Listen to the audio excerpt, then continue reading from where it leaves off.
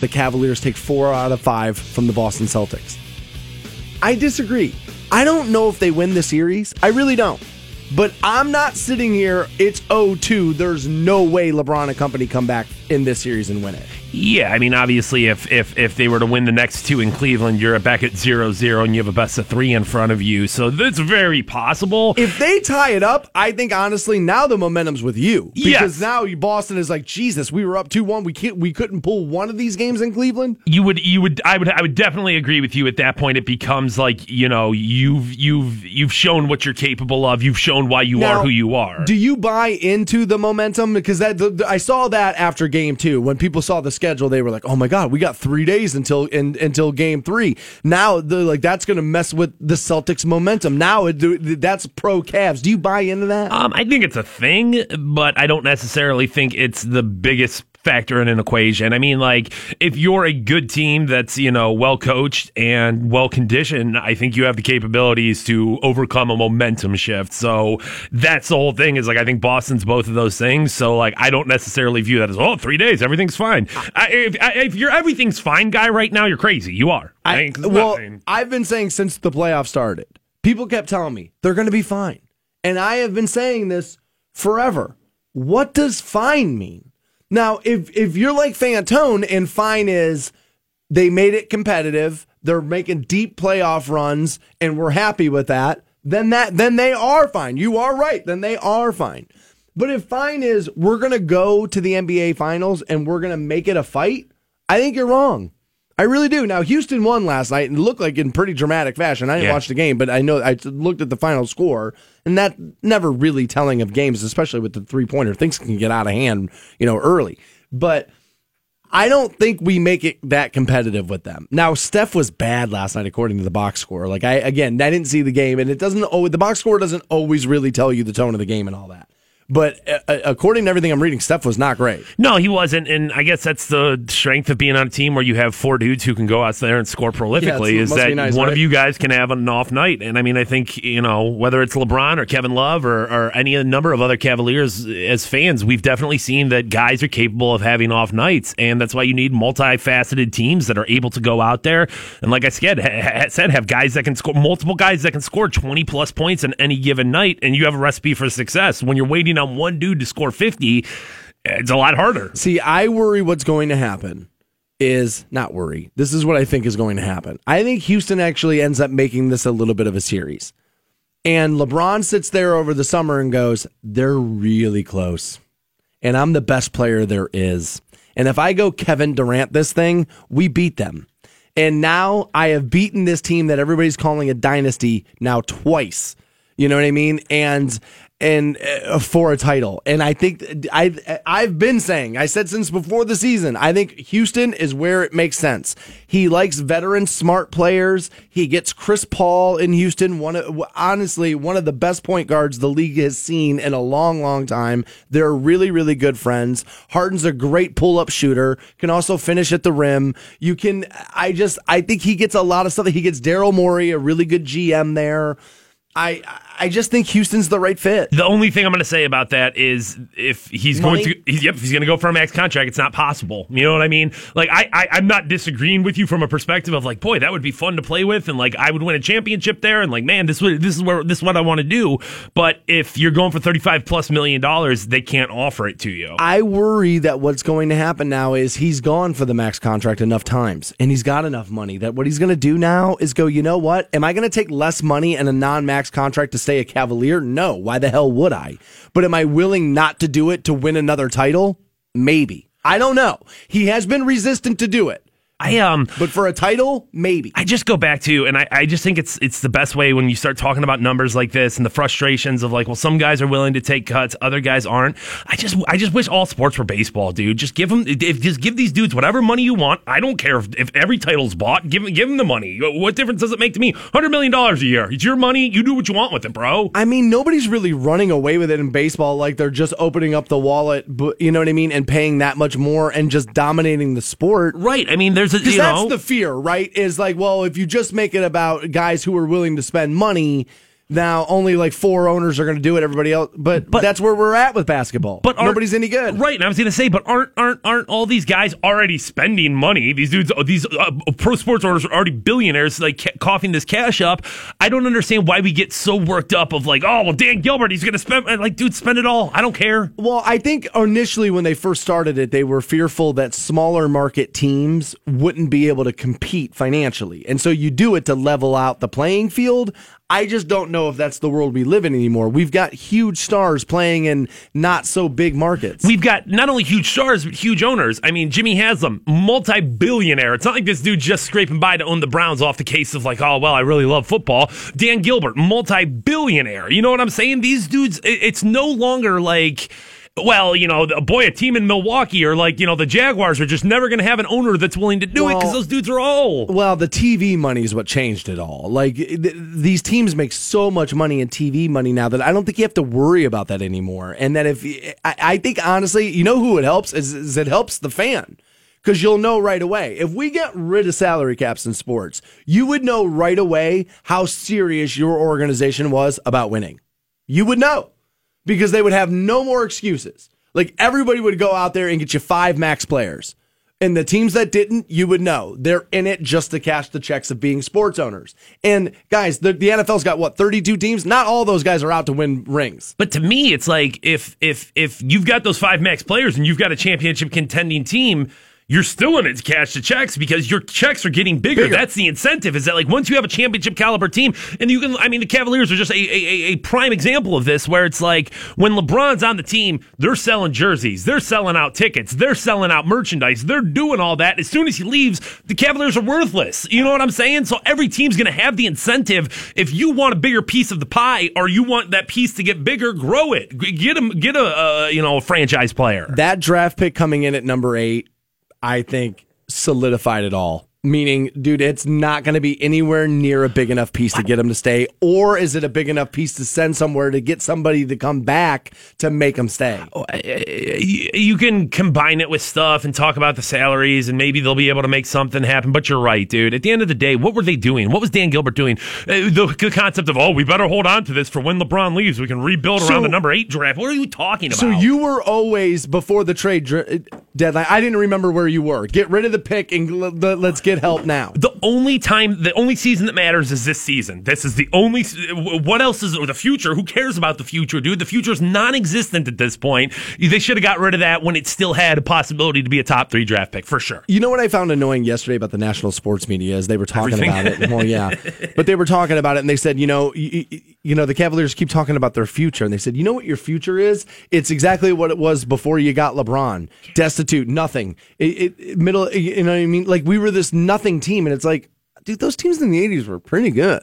Yeah, I think people definitely, it's revisionist history, and because they got, steamrolled by Michael Jordan, I think the Cavs of that era were very easy to brush to the side. Well, then you got to figure good about the rest of the NBA in that era. Well, yes, though, but we do kind of do. That is true. That is 100% true. You had a lot of very good talent in the NBA at that time that just whatever, those dudes suck. Dan Marley, he was good. But those teams were arguably a top 5 team in the NBA at that point. So but to be a top 5 team in any one given year, 2 given years of an NBA season, it's going to happen. You know what I mean? It's not necessarily. And then you look at the dark days from when Mark Price hung it up to LeBron James and that wasteland of basketball in there.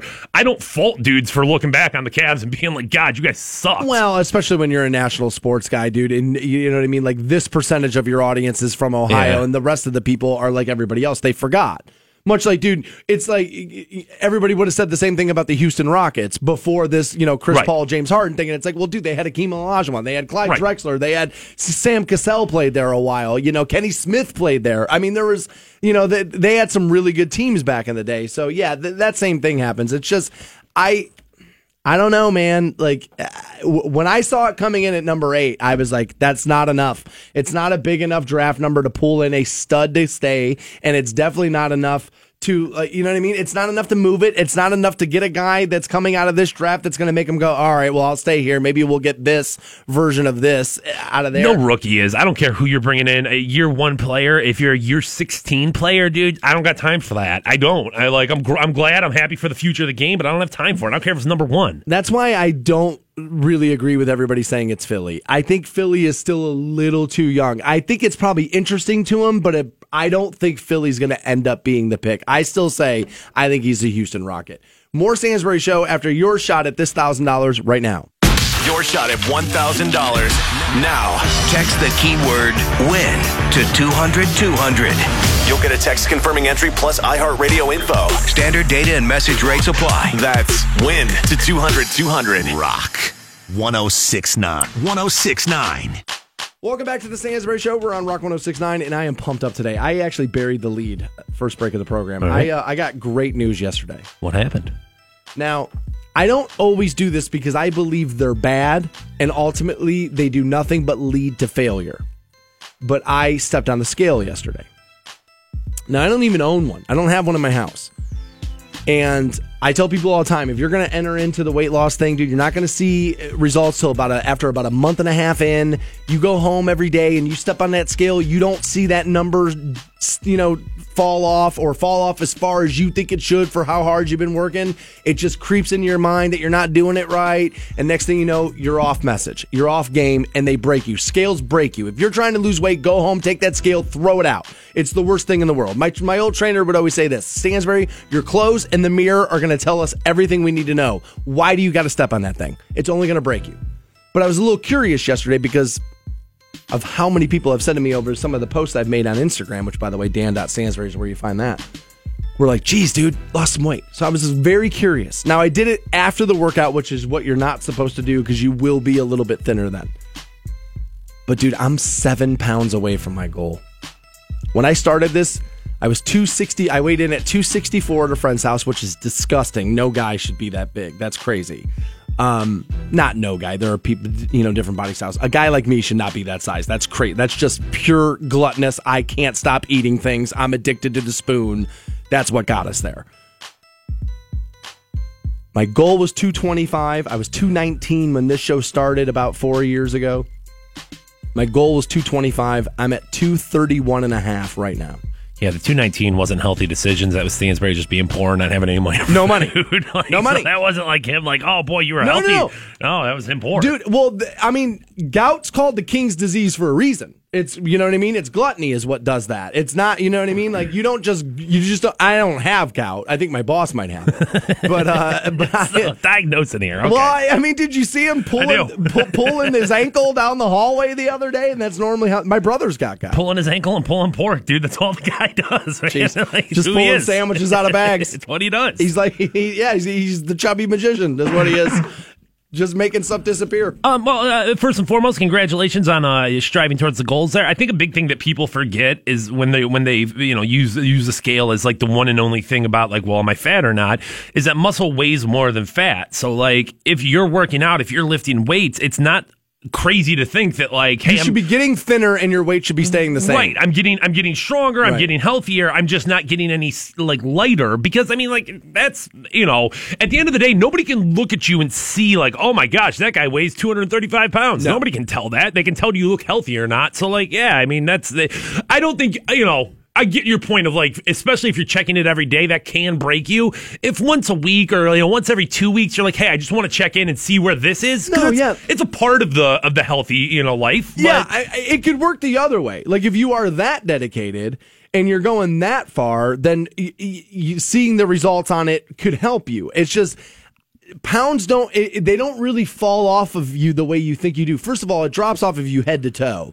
And so it starts there and it kind of goes down that way. So you're not necessarily, what I'm saying is you could see massive mirror results and your scale will tell you it's 5 pounds. I think that's especially true if it reshifts. If you're in like you were, like where I need to lose 25 pounds as opposed to 250 pounds. Sometimes people watch The Biggest Loser or whatever and like, oh my God, dude, that person lost 78 pounds in 2 weeks. And it's like, well, dude, when you're 450 pounds, losing 78 pounds, right. You can do it. Well, dude, if you're overweight, I tell people this all the time. The first 15 pounds are easy. Like, those are really easy. Stop drinking pop. Yeah, just stop drinking sugar, work out just a little bit. Those first 15 are super fast.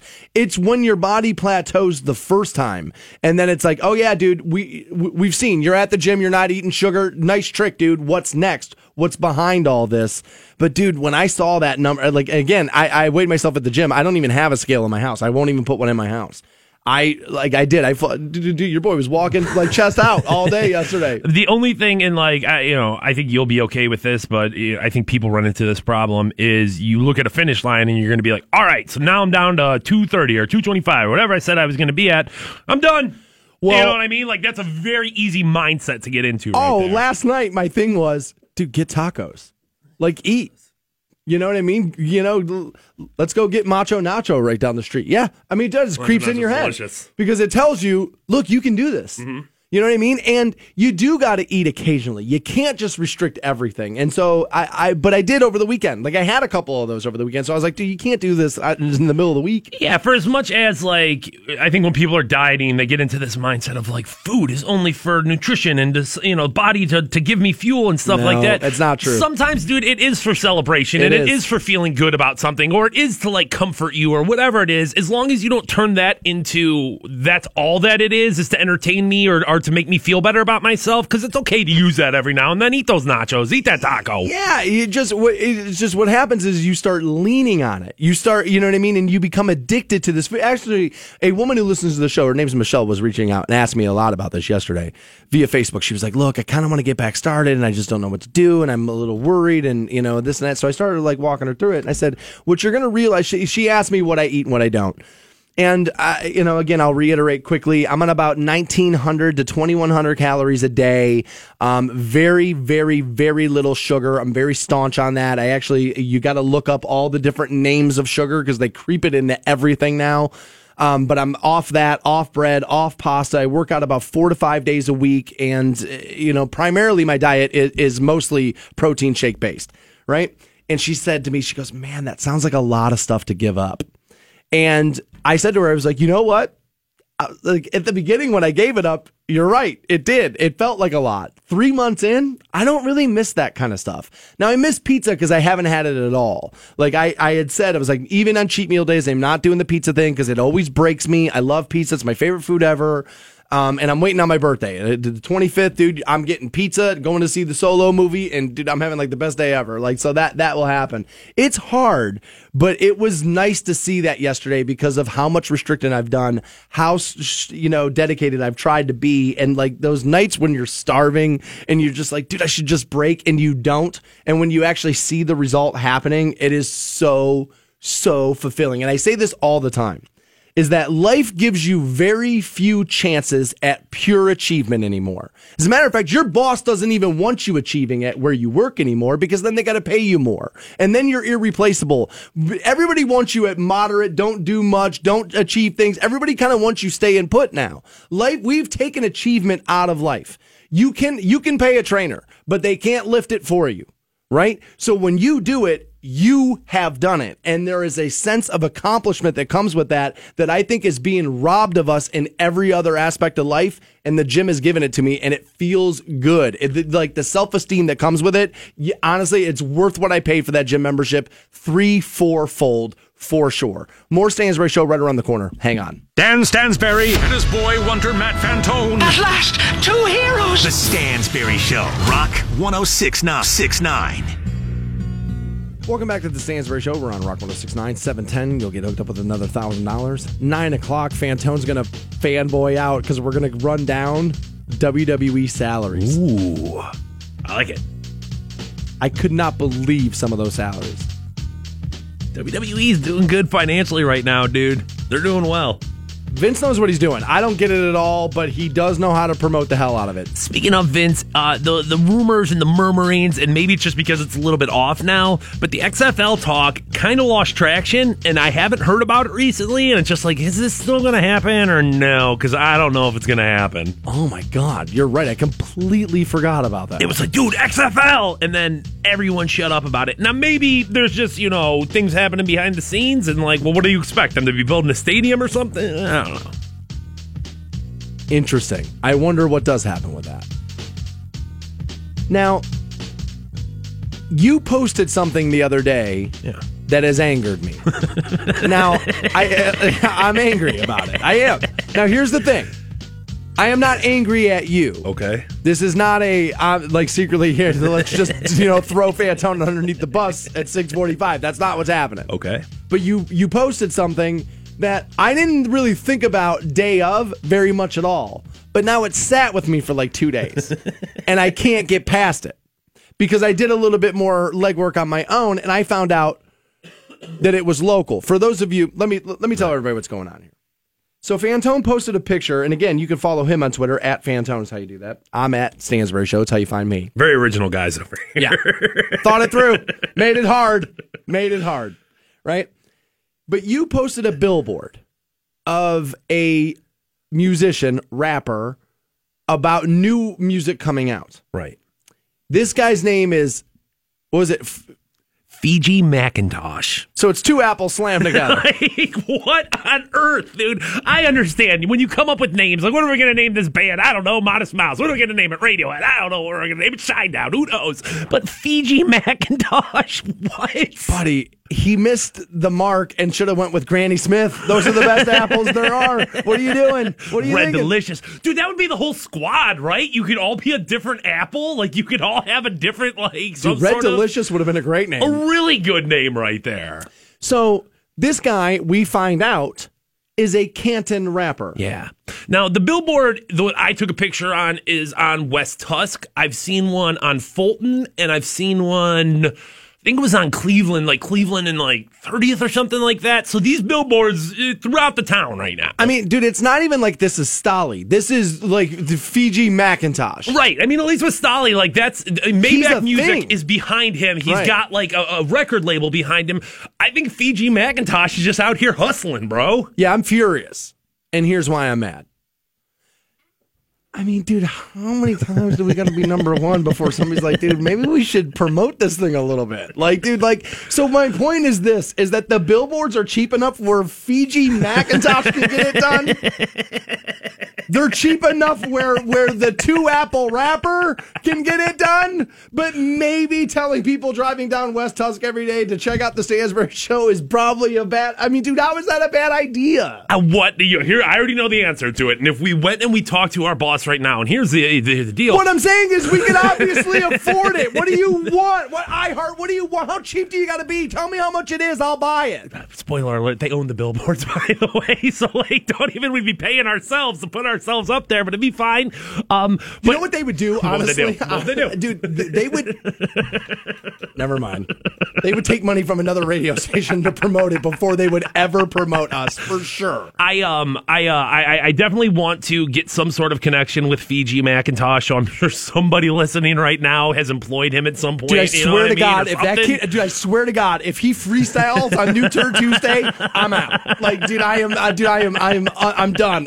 Dude, Fiji Macintosh plays the Stansbury retirement party.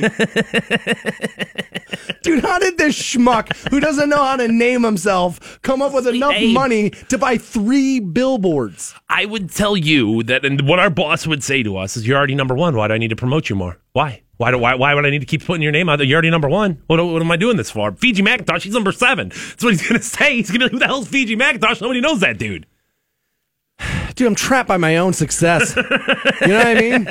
Like, dude, I'm so goddamn talented, I can't get out of my own way. But that's the most counterproductive argument ever. Spoiler alert, dude, McDonald's is number 1. They sell more cheeseburgers than anybody. And you know why? And you know why? Because they never shut up about how good it is, and how they do. Every time you turn around, they're telling everybody all about it. Yes, that's absolutely right. Fiji Macintosh has 2 billboards in Canton, Ohio. Do you think he's like rapping about all sorts of Apple products and that's how he got the name? It's like, I'm such a baller, I got the iPhone 12. You know what I mean? Fiji Macintosh, I'm the Apple rapper. Dude, if he's got a Samsung in his pocket, I'm smacking this kid around. Your shot at $1,000 next on Rock 106.9. 106.9. Welcome back to the Stansbury Show. We're on Rock 106.9. We'll pass out $1,000 here momentarily. Before we do, I don't really know how to position this next topic of conversation because I'm not going to issue an apology because I don't believe I should. Okay. But I am regretful over some things that have happened via our Facebook page, which is facebook.com/The Stansbury Show. Okay. We got off the air yesterday, and a woman who listens to the show took a screenshot of something she saw on Facebook and sent it to me. Okay. And it was somebody bitching about me. Okay. Right? People always do that. They feel like, dude, have you seen this? It's about you. And Right. it's like, sometimes I appreciate it, and sometimes I'm like, dude, I don't care. Right. But, okay. And sometimes when I am being ultra opinionated, you got to realize what's happening is I'm giving you how I feel right now inside this conversation this very day. That sometimes I'm not giving you how I feel overall. I'm getting through a conversation. And like you, I have different moods, and that's going to change how I feel about things day to day. It's not necessarily, you're a flip-flopper. It's like, no, dude, you feel differently about things certain days. Also, I'm on the radio, and I have to break through. My opinions have to, break all the way through. So you have to be then a little firmer in what you believe. And this is all around the vaping. And... Right. That's the right response right there. All right, here we go. Vape takes. Here we go. So when I'm telling people it looks like they're sucking on sex toys on street corners when they're vaping, that's just me having a little fun with you. But something happens with radio listeners, and where you take everything we say very personally if it should happen to be about something you do. Now, I thought this through yesterday. I had always been like, why would you do that?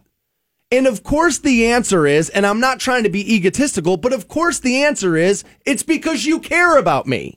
You do care what my opinion is, and you would care about what my opinion of you would be. And that is not something I should knock you for. That is not something I should be like, Jesus, why would you? No, you should care. I'm in the business of making you care. Yeah, it's a part of the relationship. It is. So I'm all for it. So essentially this woman had posted she was unhappy. And again, I don't even think it was this last time we were talking about vaping. I think actually this post was from a year ago. Jeez. And so somebody had saw it and sent it to me or whatever. And I just posted it. And look, she says in her post, I'm fat and I'm miserable and I need to get laid. Which, by the way, guys, when I'm angry, it's not about the fact that I need to get laid. I have every social media platform in the world, and my DMs are literally raining vagina in them. Dude, a lack of sex is not your boy's problem. That's not the problem. Yeah, like a lot of things, Stansbury, sex comes in feast or famine, and I feel like you have been feasting a lot recently. I feel like every morning Stansbury's like, yo, dude, listen to this. I'm like, all right, and honestly, I'm not even capitalizing on all of it because honestly, there's so much of it where I'm just like, ugh, I can't even. Too much. Dude, your boy, I need a vagina umbrella right now. Dude, the DMs are 6 feet deep. Dude, you want to talk about people who are getting pissed off for things you're saying on the radio? There are so many dudes right now. Yeah, well. So many dudes right now who want to strangle you. Well, do a crappy radio show, dude. What do you want me to tell you? So anyway, she attacks the crap out of me, right? Right. And I understand it's somebody just venting. Mm-hmm. But I don't understand why I am not allowed then, if you post something publicly, why I am not allowed to then repost that and address it and say, and all I did was say is, I don't understand why people get so mad about my opinion on vaping. I don't get it. Right? And then what happens? Then people take over and start to comment. And the people who love you, who listen to you, who are never going to get offended by anything just because they're never going to take you that seriously, want to defend you, right? And I get that. And there was this woman that was like, oh my God, you need to apologize to her right now. It's so mean what you're doing. And I was like, okay, well, first of all, she posted it publicly. So let's clear some of this stuff up there. If you didn't want anybody to have an opinion about what you did, you shouldn't have posted it publicly. That's okay. Yeah. So that's rule number one. So I felt like that woman was an idiot, and I didn't even really get down in the muck on that. But a friend of the woman who made the original post reached out to me while I was at the gym yesterday, and she was like, "I know this was not your intention. It was not your intention to ruin somebody's day." She's like, "I listen to you every morning. I know who you are. I know what you're really about." And she was like, "But people are now attacking this woman. Like she's like, are you even paying attention to what people are saying anymore? No. And I was like, no. Honestly, like once I left the building, I was like, not really. No, I'm at the gym. I'm probably at the golf range. I'm doing stuff. I'm living my life, And I felt bad because this woman who made this post does listen to us every day. She still listens, as a matter of fact. She got mad about a year ago over this vaping thing, but like a lot of other people realized a couple of days later, okay, you know what? It's not that big of a deal. I'm going back. I like them. They're cool, whatever. But her friend reached out and was like, and all she did was ask me, will you just delete the ability to comment on it? And I said, you know what? I'll go one further. I'm just going to take the post down. I was never out to hurt anybody, but I forget sometimes that people on the internet have a much looser boundary than I will have or need to have. Like, dude, at some point, if a guy in my position gets too carried away, the company will step in and be like, dude, what are you doing here? These are our constituents, not yours. Right. You know what I mean? And so but I forget that people who listen to, they don't have any rules. They got no rules. And so sure enough, I went back and I read some of the comments, and there's a very big difference, by the way, of saying to somebody, Jesus, lady, lighten up, take a joke. There's a very big difference in that. And you're a stupid C word that can't do this, you snowflake C word. And like, there's a difference in those things. There are. Yeah. Yeah, 100%. Presentation matters. Yeah, and I mean, people are quick to go to the jugular online because you're not going to get blood on you. You know what I'm saying? Right. In a real conversation, you're not going to do that because it's like, oh my God, dude, I can't, but online, people just 100% have no filter. It is so unlike me to go back and take a post down like that. True. It is so unlike me to backpedal what I'm sure is what people are going to call it. I don't think that's fair. But it felt like the right thing to do. It did. That's not necessarily what you did. It's not like you're like, oh my God, I have to take this down and apologize and blah blah blah blah blah. But I understand where you're coming from in the sense of you don't feel like you need to apologize because that's not right. But at the same time, you needed to act on something there, and like I get that. I can only be responsible for what it is I do. But yet, if I have the power to end other people being awful to another human being, I should probably use that power. For no reason, too. I mean, what are we talking about here? Stansbury's vaping opinions. The thing that maybe this would have been the solution to it is like, and I've seen people do this before, is you share that status or whatever it was that the lady was saying about you, the comments, but like block her name out. And then it's like, all right, now you can get the context of what was said, but you don't necessarily have the ability to go find that person. The thought of that I just missed it. But with that being said, there is a little bit of like, when you say things in a public forum, and I'm torn on this, like, I don't know exactly where I stand because, like, there's a part of me that's like, dude, you're saying this. You are putting your name, your Facebook, your picture, your words into the world. It's not an anonymous site. I should 100% be able to do that. It's like that. There was that dude that was screaming in that coffee shop, and he was screaming racist stuff, and some people, like, found his identity out and put it out there into the world. And there's a part of me that's like, dude, you shouldn't be able to do that. Like, you should not be able to take that. But, dude, if you're in the middle of a place, screaming, like, but that guy needs to know that can be done, and so act better in public. I don't know. I don't know where exactly I lie on that because these are your words in a public forum. I should be able to throw them out there because you threw them out there. I guess really what I want people to do is and understand is that if I say something, and again, she brought up the fact that, and she misquoted me. She said I said 40-year-old women are basically washed up and useless. That's not what I said. I was telling a story about a 40-some-year-old woman that I had been dating who had a belly button ring, and it rung me as strange. It did. Now, since then, that woman has called me and got mad at me about that. Was like, you were wearing an Iron Maiden shirt, you idiot. What the hell? I'm not, you know what I mean? And so, like, yes, there was part of that. But it's like, again, people misquote you and all this stuff. But it's like some of the comments. And do guys, I don't think, understand that women are different. And even though that's like a big thing now these days, no, we're not. But yeah, we are. We are different. And more often than not, women are going to be a little bit, and for the lack of a better word, don't string me up over this, a little bit more fragile over words than men will be. And when you're a man and you're attacking women verbally like that, I'm sure for her it came off to be a little scary. And there was part of me yesterday that I wanted to tell her friend when she emailed me. I was like, you know what? I wanted to tell her. At first, my reaction was like, you know what? Go to hell. And then I thought about it as I was sitting there on one of the machines at the gym, and I was like, where's the motivation to tell this chick to go to hell coming from? Is it coming from the fact that you're right, or is it coming from the fact that you just don't want anybody questioning what you have done?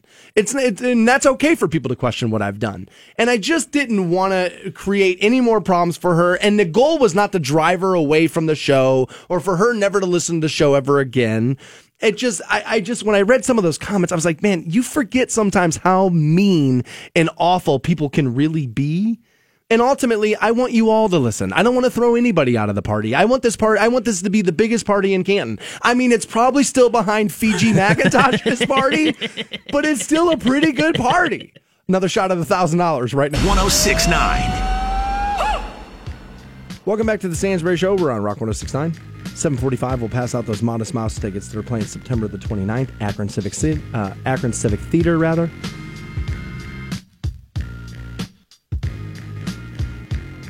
We'll do that momentarily.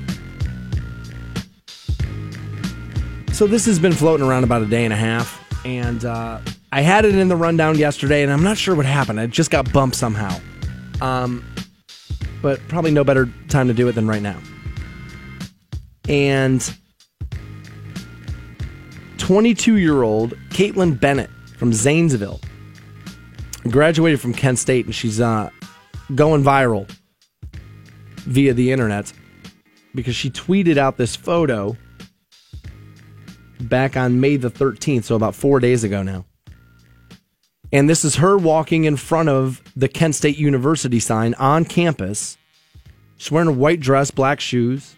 She has an AR-10 slung around her back, and she's carrying her cap from, your graduation gown there. And on the cap, on the top of the hat there, it says, "Come and take it." Right? And she says here, "Now that I've graduated from Kent State, I can finally arm myself on campus." She said, "I should have been able to do that as a student, especially since 4 unarmed students were shot and killed by the government on this campus. Hashtag campus carry now." She's obviously referring to the May 4th, 1970 shooting deaths of 4 students by the National Guard soldiers on Kent State's campus. Now, her tweet has been retweeted thousands of times, obviously, both, I'm sure, in support and look at this, what this idiot's trying to do. I'm sure both sides there, right? Obviously, she's received a few death threats. This issue's very, I don't know why, but it's very, there's passion. Wherever you stand, what are you threatening people's lives for? What are we doing with it? What are we doing with ourselves? I don't care what we're talking about. I don't care if it's guns, abortions, religion. What are we doing when we're threatening people's lives? What is wrong with you? Let me say this for people who might not know. Idiot. I'm pro-gun. I have 2 in my apartment right now. Okay? It gets weird when you start talking about carry here, carry there, gun-free zone, this and that. Ultimately, I feel like people don't say this enough. I don't really know. But I do believe that you should be able to own a weapon and protect yourself with it. Okay? I agree. Right, there you go. Right? That's from 2 guys who lean pretty left. But there's something about people, no matter what it is, whether I agree with what your stance is or not, that try to do these things just to make you talk about them and the issue. Look, this is like when you're you know what this reminded me of, this photo? This reminded me about being in my dad's car in the back seat with my brother on our way to Florida. And my brother trying to get a rise out of me. "Quit touching me, David. Quit touching me." And he's got his finger 2 inches away from my nose. "I'm not touching you. I'm not touching you. You can't get mad. I'm not touching you." That's what photos like this remind me of. Haven't those inflammatory things been successful? Isn't that a catalyst of change often? Is that like you do have to draw attention to something without people marching in the streets, without people, nobody's really marching in the street. This is a woman who took a photo in front of a sign. I'm saying like without doing things that draw attention to things, without people sitting at lunch counters, civil rights era never would have happened. You know what I mean? Like, so without like, hey, pay attention to this, you're never going to gain traction. I mean, yeah. Are you going to be able to go through history and find me 3 examples that fly in the face of what I'm saying? Sure. Yeah. Overall, people who try to make themselves the story, and I think that's what's happening here. I think Caitlin's making Caitlin the story, not gun control. Caitlin's now the story. And I guess that's not even Caitlin's fault. That's our fault. That's the fault of the American people. Is that this is what I'm always saying about protests and all this stuff, is that we never have the conversation. Again, Black Lives Matter has been a thing in this country for years now. There has been zero in-depth conversation about police brutality in this country since that's happened. None. Nobody's doing it. Where's the open forum? There isn't one. This stuff doesn't move. This stuff moves tweets. That's what it moves now. I believe that you are right. But Fantone, what we never acknowledge about the civil rights movement is that people are different now. They just are. People are more. This is much like the other thing the other day when we were talking about how if you're not locking your doors, you're crazy. And what did I say? That in my dad's America, when he grew up, you could go on vacation and you didn't lock your doors because you knew your neighbors. You looked out for your neighbors. Your neighbors cared about you. Now, I don't even know the woman who lives across the hall from me. I don't even know her name. None of us do. We're different now. And I don't think that honestly, we have lost resolve in this country. We have lost that. I don't know if fully, but we've lost a whole lot of it. And I feel like this woman is this feels very much like, see, I got you on a technicality. I don't go to school here. Like, it feels to me like she waited 2 years to graduate just so she could take this photo. And really what she wants is the photo. Does she really want to be able to carry an AR-10 to class? Or does she want to be in a photo carrying an AR-10 so everybody's talking about her? Can both be true? I mean, I suppose. I just don't know what you're accomplishing here. I don't get what you get. I know what the pro side's going to say. Is we fawned over high school students who were walking out of school for anti-gun control measures, and now people are going to condemn a woman for carrying this gun on her back on a college campus. You know what, pro-gun people? You're right. That's a legitimate argument. Yeah, and I think the counter to that legitimate argument was a month ago, they were saying, shut up, you don't know what you're talking about, and now it's a 22-year-old on your side, and you're like, okay, you speak up louder. You have Well, there is something different between somebody who's 22 and can actually vote and somebody who's 16 and can't. Have some consistency in the argument. Well, right. I don't. That's what I'm saying is I'm not sure that's not consistency. This person can take part in the voting. She can have an opinion, and you are more formed, not fully, but you're more formed in your opinion at 22 than you are at 16. And there's a very big difference between a tweet being retweeted by people and an entire political party taking a handful of 15-year-olds and then making them the face of that political party. There's a very, very big difference in those two things. I got accused of doing this the other day, so I'm so hesitant to do this now. So you know what? Let's make it gender. We won't make it race. Make this photo of a 6'6" dude carrying an AR-10 on his back, and you feel completely different about this photo until you find out what's going on. You know you do. You see a woman carrying an AR-10, you're like, woman, gun, sexy. You see a man carrying a gun like that, you're afraid. I don't care who you are, you're afraid. Our demographics of things play into this. And again, I am going to do it because I don't care, because I feel like I don't do this too much. If this had been a black man, this country's having a completely different conversation about this photo. Pro-gun people are, anti-gun people are, everybody is. Right? Like, aren't you almost thinking that had it been a black man, there's probably mace involved somewhere in this, and that it's not just her casually draping the cap behind her? I don't believe it. And I guess she brings up this point of, like, I should be able to carry my gun on campus because, 30 years ago, 40 years ago, the government, are you saying that, like, is this lady saying that I would have shot National Guardsmen? You know what I mean? Like, is that, like... Well, I think what she's saying is that, yes, had been shot at, she would have fired back at National Guardsmen. Well, again, I'm not sure it's crazy to insinuate that if somebody shot you, you would shoot back. I don't think it's crazy to insinuate that. To make the assumption that you would shoot first, that's crazy. So if you're in a crowd and like the Kent State crowd, like returning fire would have been appropriate there? No, I'm not saying it would have been appropriate. I'm saying if you shoot at me, I'm shooting at you. That was the part to me where I was like, whoa, lady, like, what are you really talking about that? But again, I had to unfollow a guy I know on Twitter today because he was yelling at her because she claimed that these students had been unarmed. The Kent State students? Yeah. And so we looked.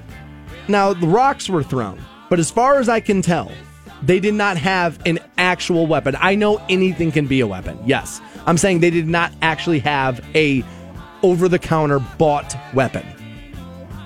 Or an even like made bomb or anything like that, which I don't even think probably would have been all that popular in 1970. Although, yeah, I mean, the bombings in Cleveland all happened in the 70s. So, yeah, they would have been.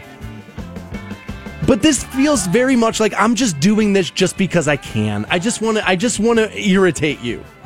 And then this is why it makes me crazy. Is because she does this to irritate you and then turns around and goes, "Why are you irritated?" You know what I mean? Like, there's just something about that I don't like. And I will always say this, and I've been proven right about it like the last 3 years in a row. Anything you rally against, you only bolster.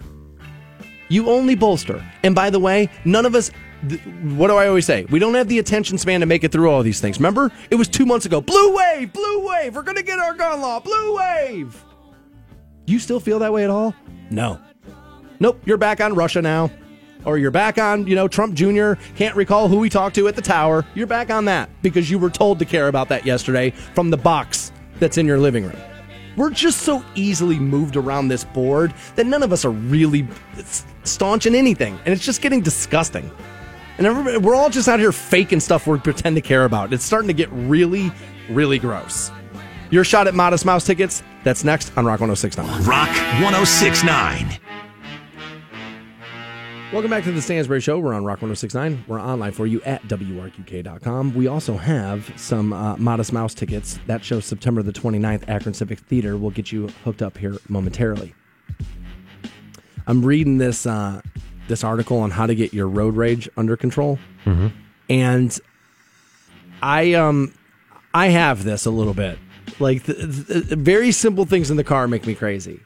When people won't speed up to like if I'm waiting to make a left turn and like there's people coming down the road and it's like you can just tell, it's like, dude, just speed up a little bit more so that way I can still make this light. Like, come on, what's the matter with you, right? Like that kind of stuff just makes me crazy. Now it shouldn't. That's a problem with me, not with the rest of you. I always like when I get road rage and I have nowhere to be. Like no like timetable I'm working with. Like I got nothing going on. Riding home from work. Who cares if I'm there 3 minutes later? When's the last time you raged out in the car?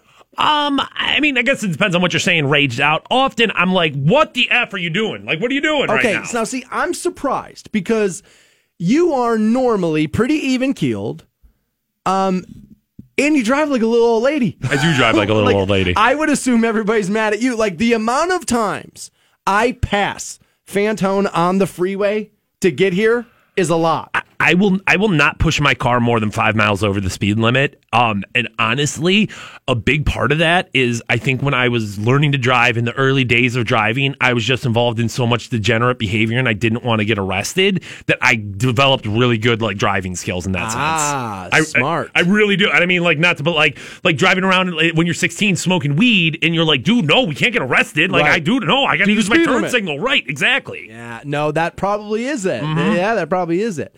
I gotta have this. Like, dude, all right. Here it is. My laundromat is up on West Tusk. Yeah. I'll leave here today to go pick up my clothing. And I swear to God, I bet I yell at 4 people from that light right there up until like, I don't know if it's Millet or the Millet. I don't know which one it is, but whatever that plaza is right there. And it makes me crazy because I know it's a shortcoming in me. Now, are you raging at them? Are you like getting mad, yelling? Because there's a difference between like commentary of like, dude, what are you doing? And like, oh my God, what are you doing? I'm not going to make it part of your day, but the feeling in my chest, in my head, like, dude, sometimes I'll get so angry, like my head will get tight. I've never known anybody else to be like, dude, and then my forehead tightens. I think really we're getting into like one of our like kind of core differences here where like I'll get frustrated, but I'm a little bit more like laughy about it. You're a little bit more screamy about it. Yeah. It's same feelings probably going on there, but you definitely lean into it. It was one of the reasons this rage was definitely one of the reasons why the gym came back in, and it's also one of the reasons why I decided to get back into therapy. I felt like those two things would help my anger issues. My dad had them. It just kind of runs in the family. I have it, kind of the way it works. But it doesn't mean just because you have it, you should be like, well, that's who I am. Just deal with it. You can't handle me at my worst. I mean, if you can't handle Stansbury at his worst, you don't deserve him at his best, which you don't ever seem to get ever. Like, just all I mean? Worst. Yeah, just the worst. But they're saying here, there's a couple of things that I can do. Adjust my expectations for my commute. And this would be a big one for me. I, for some reason, feel like when I get in my car, because I don't have to drive at like rush hour times, what are you doing on the road? Like, this is the big thing that I think of. Like, when I'm driving down the road, this is the big thing I'm always like, where the hell, don't you people have jobs? Why aren't you at work? Why aren't you at work? There's like 7 morning show hosts in the world, probably, 1,000 grandmas out there on the road where it's like, okay, there's some traffic, but yes, when it comes down to it, why aren't you at work? So here's what I want from Canton, Ohio. I normally leave here around 11, right? So from 11 to 1, just stay up at West Tusk and let me have it. Although, that's the safest bet for everybody. Just stay out of my way and let me have it. They say also you need to think about how you react. And again, people will tell you this, and this is true of traffic. It's true of everything. Life is 90% how you react to what has happened to you. You got to realize that nobody's really out to like make your drive hell. They're just stupid. And like, that's what I normally walk away with now. Instead of screaming, I'm just like, oh, well, their punishment's been doled out. They're dumb. One of the things that I always laugh at is the way I react to something that I've done, where I'll see somebody do something and I'll be like, you idiot, what are you thinking? And then, 3 days later, I do the same thing. And I'm like, son of a bitch. Like, here I am yelling at people, acting like they're idiots. And I'm like, no, we're all just kind of bad drivers sometimes. Yeah, that's I am a road raged filled person. I wish I wasn't. It's a shortcoming. I think it's ugly about me. It's one of those things that I wish I could fix about me. I've been working on it. And it's also dangerous. It's also seriously dangerous. Like, you don't know who people are. Like, as a matter of fact, I almost got in that fist fight in the parking lot. Remember? Oh, yeah. Because that guy thought he was all tough, and then I got out of the car, and it turns out, no, he wasn't so much. Turns out, no, he wasn't that much. We have Modest Mouse tickets. We'll pass those out. Caller number 29 right now at 1-800-243-7625 on those. Be right back to hook you up with $1,000 next on Rock 106.9. The Stansbury Show. That guy knows how to party. Rock 106.9. 106.9. Welcome back to the Stansbury Show. We're on Rock 106.9. We're also online at WRQK.com and passing out $8,000 momentarily. So I believe it's Saturday night, 8:30, Game 3, Eastern Conference Finals. That will shift back to the Q. We'll come back here. We're down 0-2. I know Munch believes we will tie up 2-2. And win both games at home, and then I believe you go, back to Boston then? Yep, 1-1-1 after that. Now, I don't know if you can take 4 out of 5. I don't know. It's tough. But when you got the best basketball player in the last 25 years on your team, I'm not going to count them out just yet.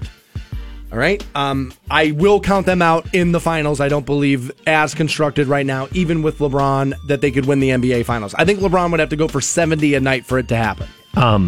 If the Houston Rockets are able to get over on the Warriors and that series tied up 1-1 right now, and he's not in that finals against the Rockets with a chance to be he's going to be furious, dude. Because you can't beat the Warriors. You can't. Deep down inside, he knows it. You know it. But could beat the Rockets, maybe. But there's something in you that says like, dude, maybe I could have been the one to push this over. And I'm telling you, that will eat him alive if that were to happen. I actually think one of the best things that could happen to the NBA is if the Rockets beat the Warriors. Yeah, I agree. I think it's one of the best things that could happen to the NBA. I don't want to hate on greatness because I certainly know the Warriors are a phenomenal team, arguably the best basketball team of all time.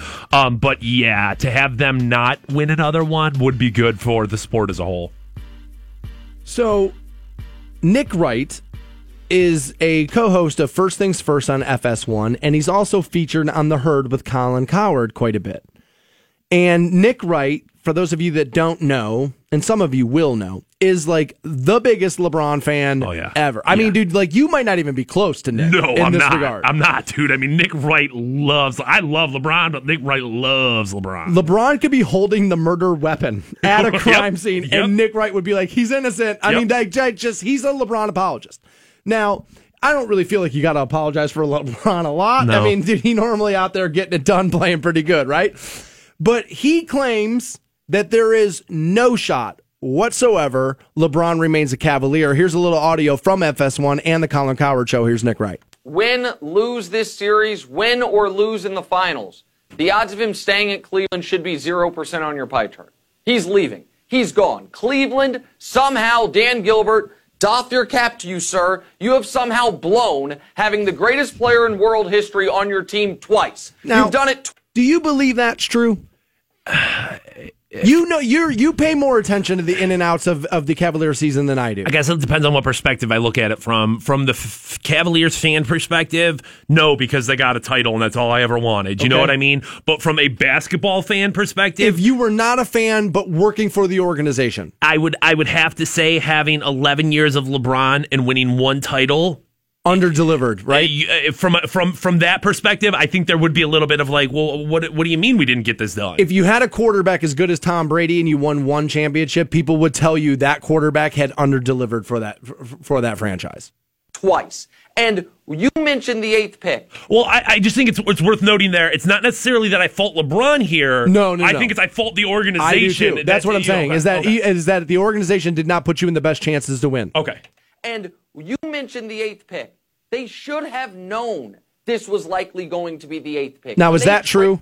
Like, should they have known this early that, like, before that happened, that you weren't going to be a top 3 early on? pick? Early on. I mean, I know the Nets were supposed to suck this year, and I think they outperformed what they were supposed to do. But like early on, you got to be able to look down the field as a franchise and know that this isn't going to be a 1, 2, or 3 pick, or it's not likely to be a 1, 2, or 3. Also, pick. Isn't banking on that being a top 3 pick probably not the best plan because this could happen? You don't have any control of your own destiny right there. So anytime that's the case, that's a bad plan in my book. Traded for the Nets pick, we knew there were 5 or 6 teams in the league that would actively try to tank. We also knew the Nets stunk, but because they didn't have their own pick, they would not try to lose games. Good point. So they knew when they traded for it, they knew headed into the deadline, this is probably 90%, as it was going into last night, going to be somewhere between the 6 to 10 range. That is exactly where it fell. It is why them trading for taking an inferior package from Boston because, it's going to include our future after LeBron was absurd. It's why at the trade deadline, not dangling that pick to get LeBron more help was absurd. Now, that's your hang-up, right? 100%. That's your hang-up is like, dude, trade it away, invest in LeBron, win now, don't worry about the future, capitalize on LeBron. Yeah, to look down the field past the LeBron era it's a silly practice at that point. I mean, like, yes, it is going to exist inevitably, but nothing's going to compile. No matter, you could bring me 6 players from this year's draft, and you're not going to equal LeBron James. 100%. You can't put 5 nickels together and expect to get a quarter in that sense. There you go. Your future after LeBron, Cleveland, is going to be the exact same as the entirety of your history, except for the 11 years he's been there. Total Travis Shamockery embarrassment. You have no future after LeBron. Mo Bamba, Trae Young, or Colin Sexton aren't going to change that. So the idea that you had to keep this Nets pick as if it were likely to turn into Luka Doncic or DeAndre Ayton was always silly. They blew this from the beginning of the offseason. When they traded Kyrie, when they didn't bring back the GM, when they held onto this pick as if it represents some future. LeBron's gone. No matter what happens, he's gone. Where will he go? I'd say Philly's the leading contender, then LA, then Houston. But Cleveland has as much a chance of signing him as the Herd does. Jeez, there's Nick Wright from FS1.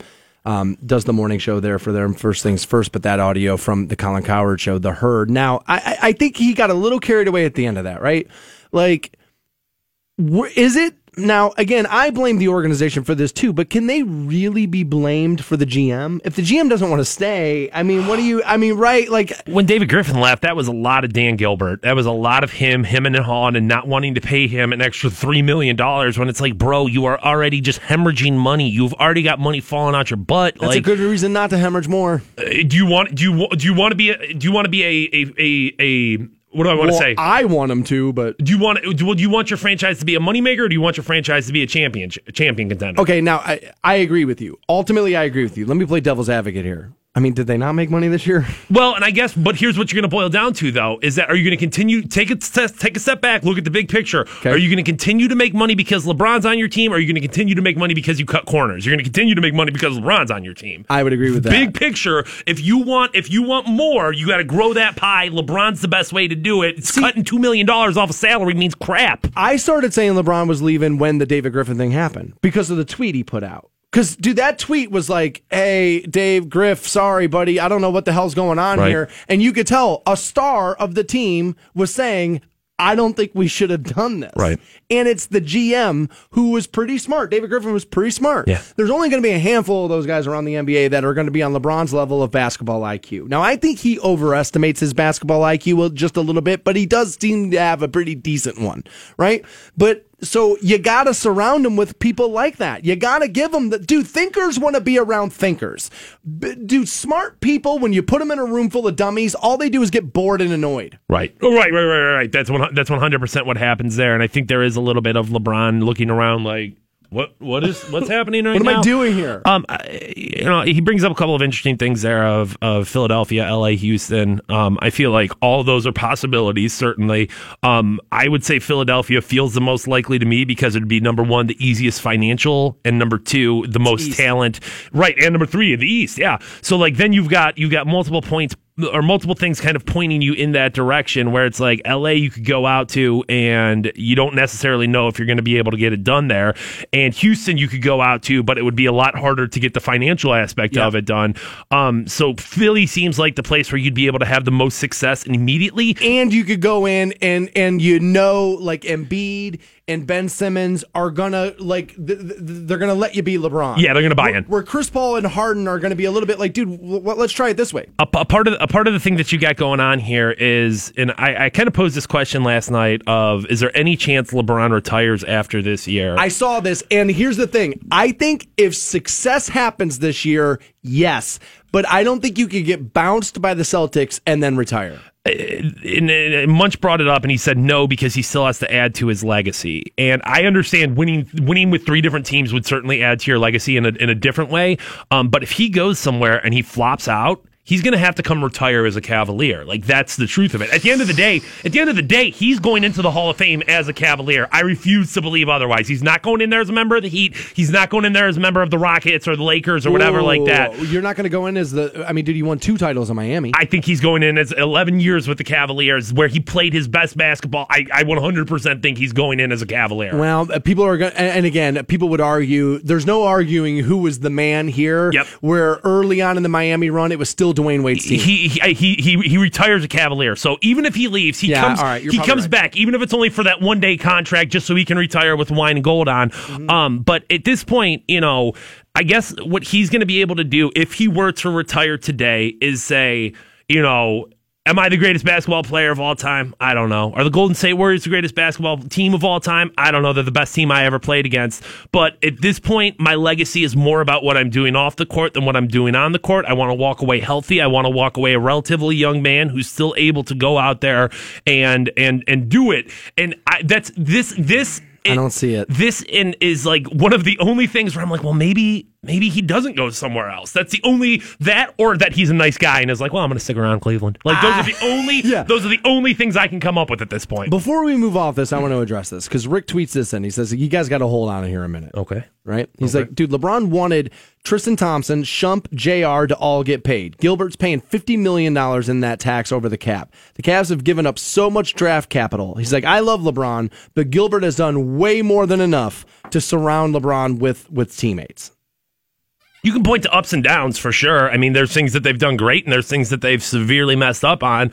I would say as a whole, if you look at all things combined, I think the Cavaliers under-delivered for what LeBron needed throughout his career, throughout the 11 years he was on the team. Cole also tweeting this at me. Again, I don't know if he's accurate or not, but I am hearing this from Twitter. He says, I don't know if you know this or not, but if the Nets would have lost one more game, then they would have had the 7th spot in the lottery, which ended up with the Kings that shot up to the number 2 pick. So the Cavs lost a game to the Nets, and now look how that turned out. So had we won that game is what he's saying. There's too many ifs and ands in that sense. Here's what I'm saying. You had no idea whatsoever that pick was going to be a top 3 pick, but you maneuvered as if it was going to be a top 3 pick. That's my issue. Is that you put all your eggs in an unknown basket, and that seems to me pretty strange. I don't see the trade that comes here. Let's look at some players. We know Paul George pretty much has already said he wants to be a Laker. DeMarcus Cousins, Boogie Cousins, unfollowed the Pelicans on Instagram. That's like the new thing now with millennial athletes. If they unfollow the team, that means they want out. So we unfollowed the team on Instagram. I guess he's now saying he would like to be a Los Angeles Laker. So these are some of the players that you would talk about picking up to help LeBron James out. Boogie Cousins would be on the list. Paul George would be on the list. These guys have already kind of come out and said where they want to go. I don't see the player that you can entice LeBron where he can look up and down the roster as constructed now and go, well, if I add that, though, we'll be fine. I'm as good as any 2 superstars together. So if you go get me a 3rd and we keep Kevin Love, we're pretty much a super team. Yeah, it's going to be hard to do if you're going to really try to get a team to trade off an asset like that without Kevin Love, there's young talent on the Cavaliers. I mean, Jetty Osman and Ante Zizic could be pieces in that equation, but without Kevin Love, without somebody that you could really look at as like, all right, this is the cog of it, it's just not likely to happen. The amount of people I saw that were buying tickets via like third-party ticket brokers and stuff because they feel like this is the last time they're going to get to see LeBron at the Q. Go enjoy it. I mean, yeah, go enjoy it, but it is a little sad. Yeah. Because I've said it before, it's going to be tumbleweed on the Q floor. And I think that's sad is probably the best way to like describe this entire situation, at least to me, is like, If this all went out in a blaze of glory, I guess I would be like a little bit more like, all right, dude, that's the end of it. That's the bow on it. But it just feels like a whimper right now. It just kind of feels like a meh. You know what I mean? Like it just feels like we're just like... You know what it is? Like, I'll tell you exactly why. Is the Cavs are in hospice. You're just waiting to put them down. You're just waiting to stick the needle in and put them all the way down. Is it Laurel? Is it Yanni? What? Find out after this $1,000 right now. Your shot at $1,000. Now, text the keyword BILLS to 200-200. You'll get a text confirming entry plus iHeartRadio info. Standard data and message rates apply. That's BILLS to 200-200. Rock 106.9. 69. Welcome back to the Stansbury Show on Rock 106.9. Coming up at 9 o'clock, we'll pass out another $1,000. Also, we will be breaking down WWE salaries. Spoiler, they make more than $1,000. Yeah, they do. They make more money than that. They're all right. I couldn't believe some of these numbers, but it's a popular thing. All right. I have to calm down before we take a breath. We do this. I will never understand how certain things catch steam in this country. I'll never understand our obsession to find out if the dress is blue or black or gold or white or whatever it is. I don't get it. I don't get wrapped up in this stuff. But a lot of you do. And I always say it's not my show. I'm just the guy who gets paid to do it for you. It's yours, right? But I think you guys are being trolled. And I think pretty easily now. And I think much like Jim Gaffigan once said about bottled water, that somewhere in France there was a meeting and somebody raised his hand and said, how dumb do I think the Americans are? And then they started to bottle water and they started to sell it to us, right? And I think that's how these online challenges, is it this or is it that, happen. I think somebody sits in their mother's basement and goes, how stupid do I think Americans are? Watch this. And I think we're being trolled. There was an audio file being passed around a little bit yesterday. It actually was going on while we were on the show, and I didn't even really know what was happening here. It wasn't until the show was over where I went and listened. I was like, oh, wait, this is what's happening? But there's this audio file, And apparently if you listen to it, and I've seen people flip. I know, like, my friend Rachel was one of these people. She was on her Facebook yesterday. It was like, oh my God, all day I heard Yanni, and now I hear Laurel, and now I can't unhear it. And I don't know if I have the wrong audio file or what, but I don't even think it sounds remotely close to one versus the other. All I hear is Laurel. And I think it's so much so that I think you're being trolled, and the people who are telling you that they hear something else are lying to see how funny this will be. Yeah, I mean, at its core here, this is just a ridiculous thing that America talked about yesterday. I mean, like, the fact that this wasn't just, a couple of online people. This was literally everyone. I mean, we're talking like news organizations. They had every single reporter out there. Like, well, do you hear Yanni or do you hear Laurel? And I know people who didn't necessarily weren't a part of this yesterday are probably listening, going, "What the hell are these people talking about?" But this is what happens online now. I mean, I don't get it because phonetically they don't even sound the same. No, not even remotely the same. And so we have the audio, and I want to, just run it. Laurel. Laurel. Laurel. It's so plain Laurel. that it can't be anything but Laurel. Now, you hear Laurel, right? Am I crazy? Okay, all right. No, you are not. I was gonna say, don't you turn on me. Now, there's, if it was like, well, is he saying Yanni or Johnny? Then you're into a conversation. But I mean, listen to it again. Laurel. Laurel. Now, what I'm going to say is Yanni starts with the Y and Laurel starts with the L, and you can hear the hard L. And then, because I said this online yesterday, and people said to me, what about El Pollo Loco? And it's like, well, yes, but that's not the way that L is used. That's a hard L. You can hear the hard L. Laurel. I don't get it. Laurel. Where this is what I'm saying. Like, the dress, it was like kind of one of those ones where if you showed me different pictures of it, I was like, oh, well, in that light or this filter or that. And that's how those things happen with those pictures, by the way. It's all filter. That dress doesn't look that different when you're standing right in front of it in the store. It's all filters. But at the end of the day, there is no confusing this for any other word but Laurel, that I think everybody's lying and just going, watch, I'm going to make everybody think I'm dumb and say I think it's Yanni. Welcome to online behavior right there. We all forget about that. And I'm talking. I am so guilty in of a that. million different avenues of life where it's like you forget that there are people that are trying to move you around the board. And it's like, did somebody really say this and think this? Or is this just something that people are putting in front of me to irritate me, to rile me up and move me? Fantone's on this all the time about this. This is the new fashion trend. And everybody gets all mad about the fact that people are going to wear it. And Fantone always says, show me the first person wearing it. Haven't seen it, dude. I spent all my time in public. I'm out there at Walmart on West Us. Never seen those assless jeans. Never, not once. But, I mean, I guess maybe. But you're told people are buying them. And you're furious about it. Right. What do you mean dudes are putting flowers in their beards? Oh, my God. Have you seen that? I think somewhere a 14-year-old kid is laughing his ass off. Now, this voice, it's like using the GPS there because it's a computerized voice. And that's an interesting conversation that's been happening recently is how realistic can we make these robotic voices sound?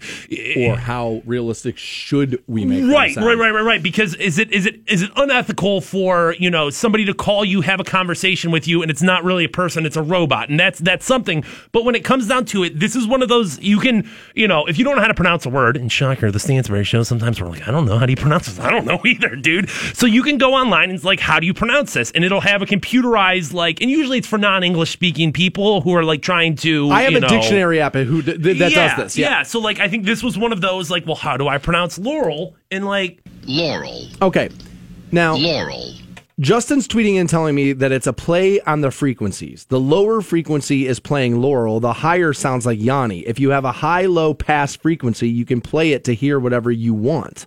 So a lot of it is based on the individual's hearing. Their high frequencies usually go away the older you get, and the system that they are listening on. Here's what I don't understand, Justin. I'm not disagreeing with any of that because honestly, I didn't even understand most of it. So I'm not disagreeing with it. But what I'm saying is why is it then somebody I know who's listening to the same file 1 hour hears one thing, and then an hour later tells me they're hearing something else? Now this is the power of suggestion. Once you start saying, no, what do you mean you don't hear Yanni? And then you're like, wait, do I hear Yanni? Wait a second. Is that what I'm hearing right now? I think there is a little bit of that, and people will get caught up in that of well, if everyone else is hearing Yanni, then of course I heard Yanni. All right, now somebody's writing in telling me they hear Yammy. Maybe that's just a misprint. Laurel. Yeah, Corey's saying he hears Yanni. Here, let's break this down, and not to be funny about it, but like... Yanni. Whoa. Yanni. Okay, all right. Now, see, that's crazy, because that's you slowing that down, right?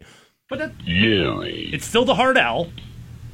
Yanni. Of course it sounds different, but that doesn't sound like Yanni to me. Laurel. Okay. Laurel. Slow it down. Yanni. Okay, now, dude, this is crazy. All right? When you play it regular, I hear Laurel clear as day.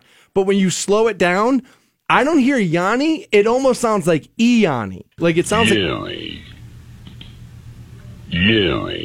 It still has the... It's got that. To me, when you slow it down, it feels like a Y starting that word. Oh my Christ, I cannot believe I've been duped by this thing. Yanni.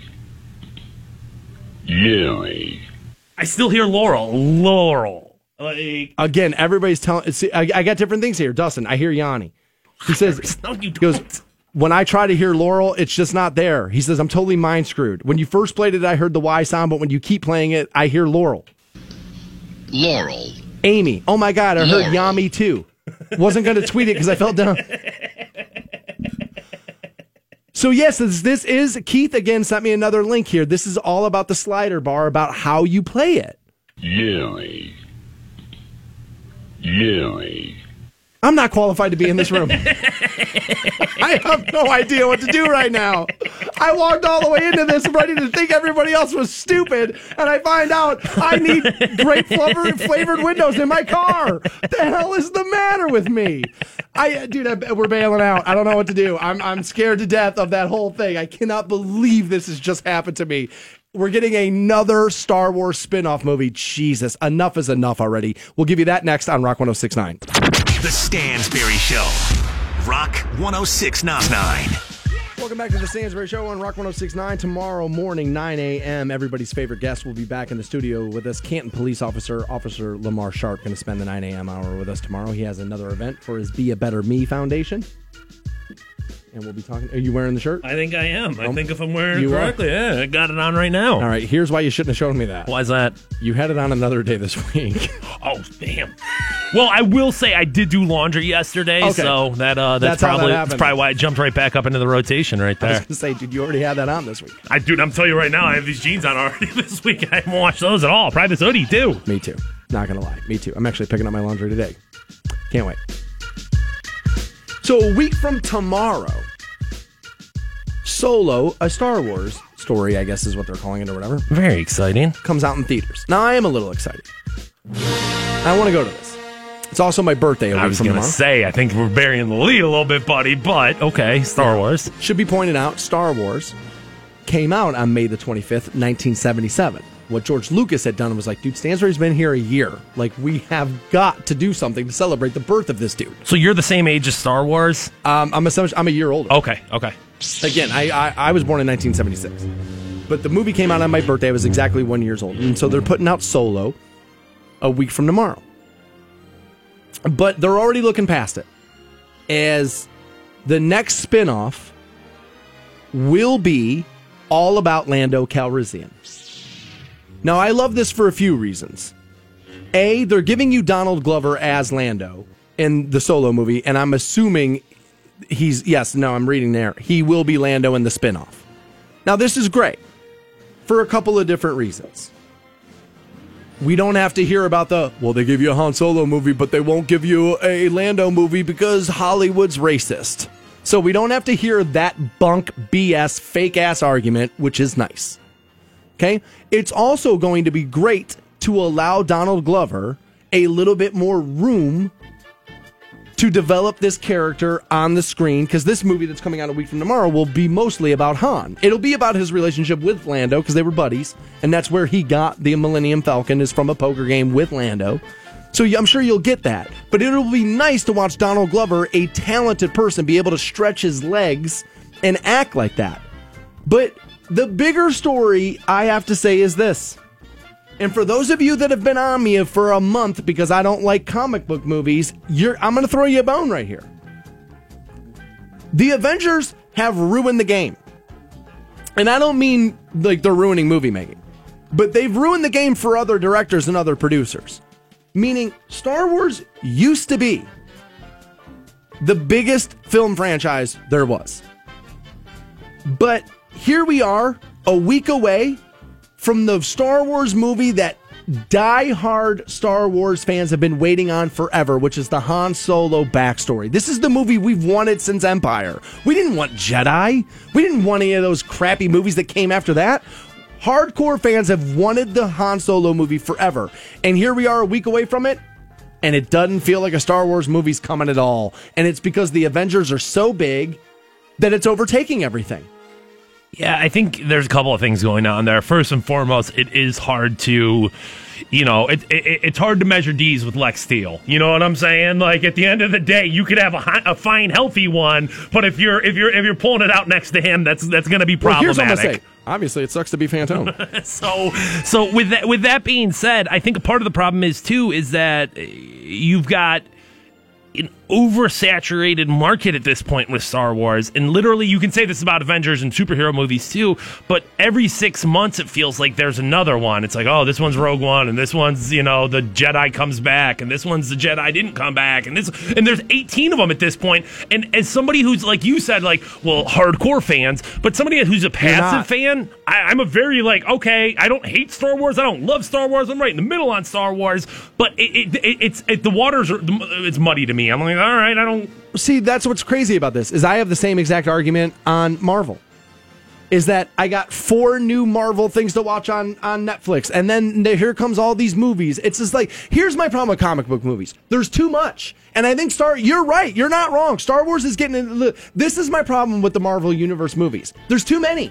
It's like, remember collecting G.I. Joes in the 80s? You could never do it because every day they put out another 10. Yeah, I stand firm, and this is the reason why I haven't seen the new Avengers movie, is because I don't want to do homework to go watch something. Someone was like, well, no, if you watch the Captain America the Winter Soldier, and then you watch Iron Man 1, and then you watch Spider-Man Homecoming, and then you watch Iron Man 2, and then you watch, and I'm like, no, dude, I don't have 19 hours to dedicate before I go to the movies. I'm sorry, I don't. I mean, I do, but I'm not going to spend it doing that. But you're not going to do it right. Right. And that's most people. So I think that you are getting into a little bit of there's too much going on here.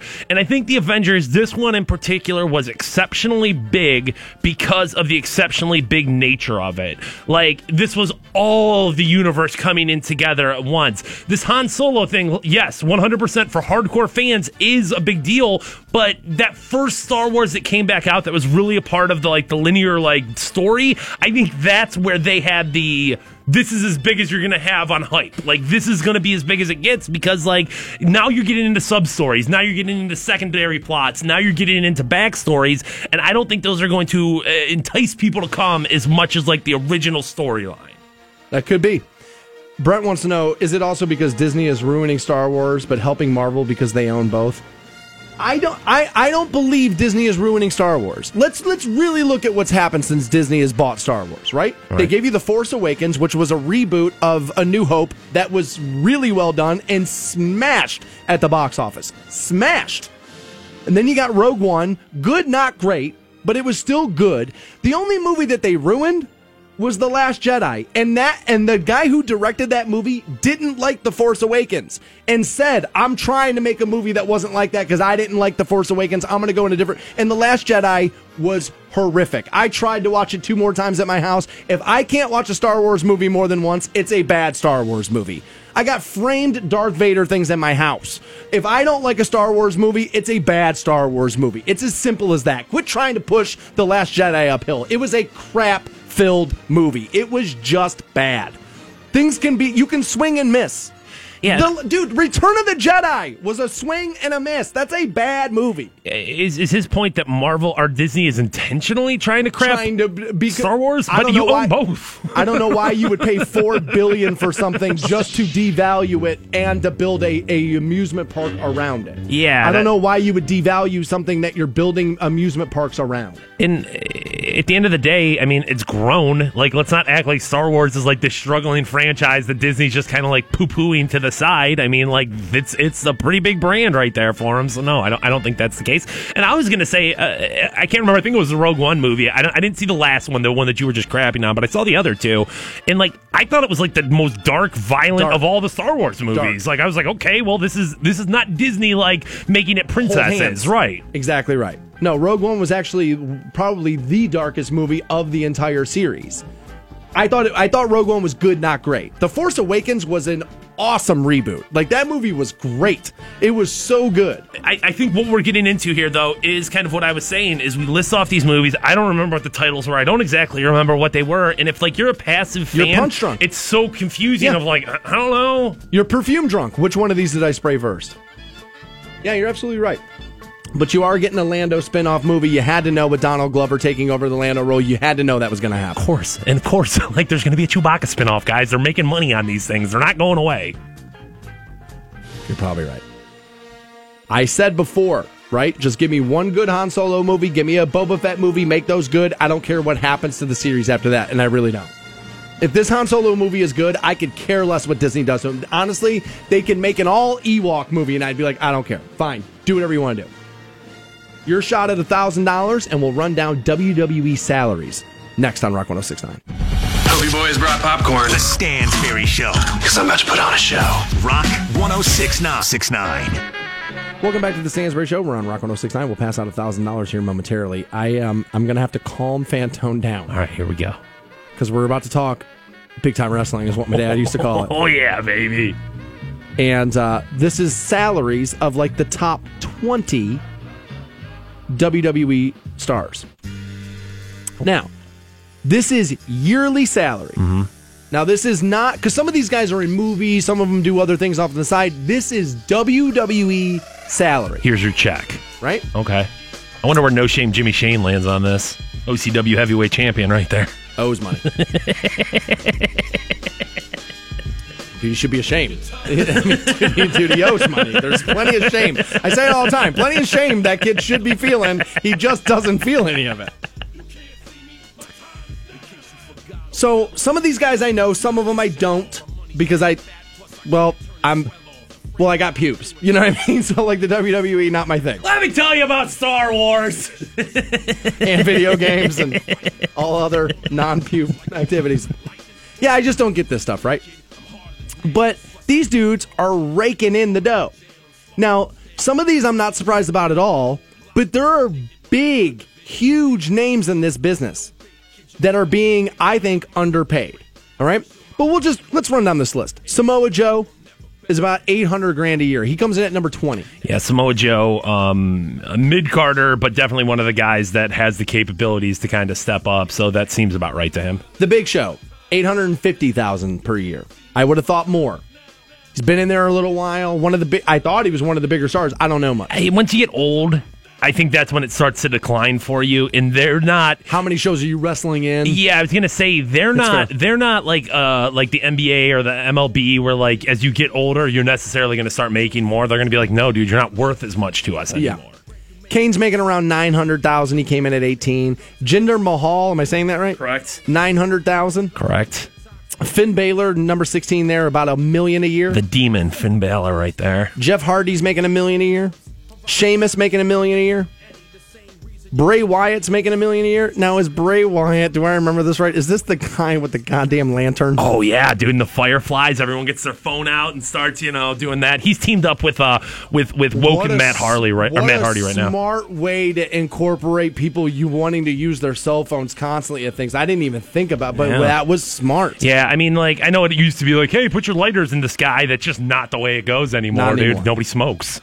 I remember I saw the Foo Fighters and Weezer at CSU, and this was just as, like, flip phones were like moving out and everybody was getting smartphones. And I remember everybody lifting up their phone versus a lighter. And I remember looking at my girlfriend and going, I'm old. Like, this is like, I don't recognize this. This isn't the way concerts were when I was a kid. This is weird. Yeah, because I mean, like, let's be real. Holding your vape pen in the sky just wouldn't make any sense. Dude. Makes no sense. You're not gonna do that. Shh, don't make fun of the vapes. Don't say anything. People get mad at us. They will get mad. Dolph Ziggler makes about $1.5 million a year. Cleveland's own right there. Yeah, that's right, right? Kevin Owens he's pulling around $2 million a year. These are WWE salaries. Dean Ambrose, $2 million a year. The Undertaker's only making $2.5 million. Now, again, he's getting older there, right? You're only going out there 3 times a year. You know what I'm saying? This is the one that I was surprised about. Because not only is he a wrestler, but he's in the first family of this stuff now.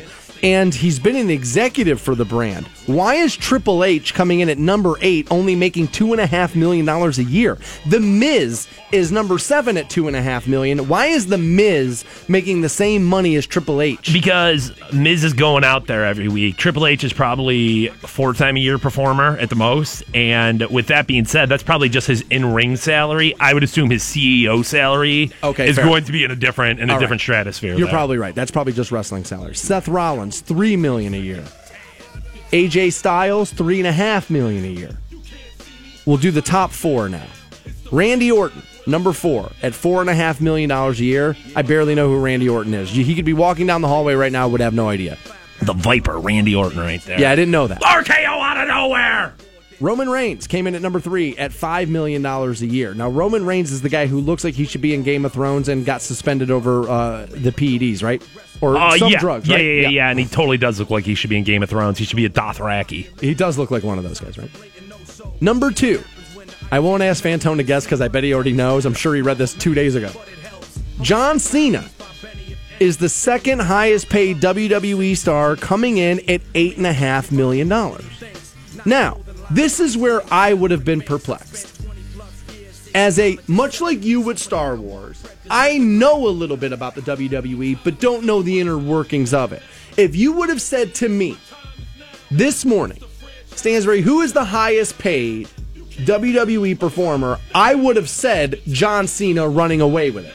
Because as a guy who doesn't watch this stuff, he feels like a brand you know about, you constantly hear about. A lot of the reality shows are based around him, and he's a good dude who's been in other movies. He's a draw, John Cena. Yeah, he's on the Today Show. He's doing all that stuff, no question about it. He puts the work in. He learned Mandarin Chinese because they were going to China for a tour, and he was like, no, I want to be able to talk to these fans. The dude's dedicated to the game.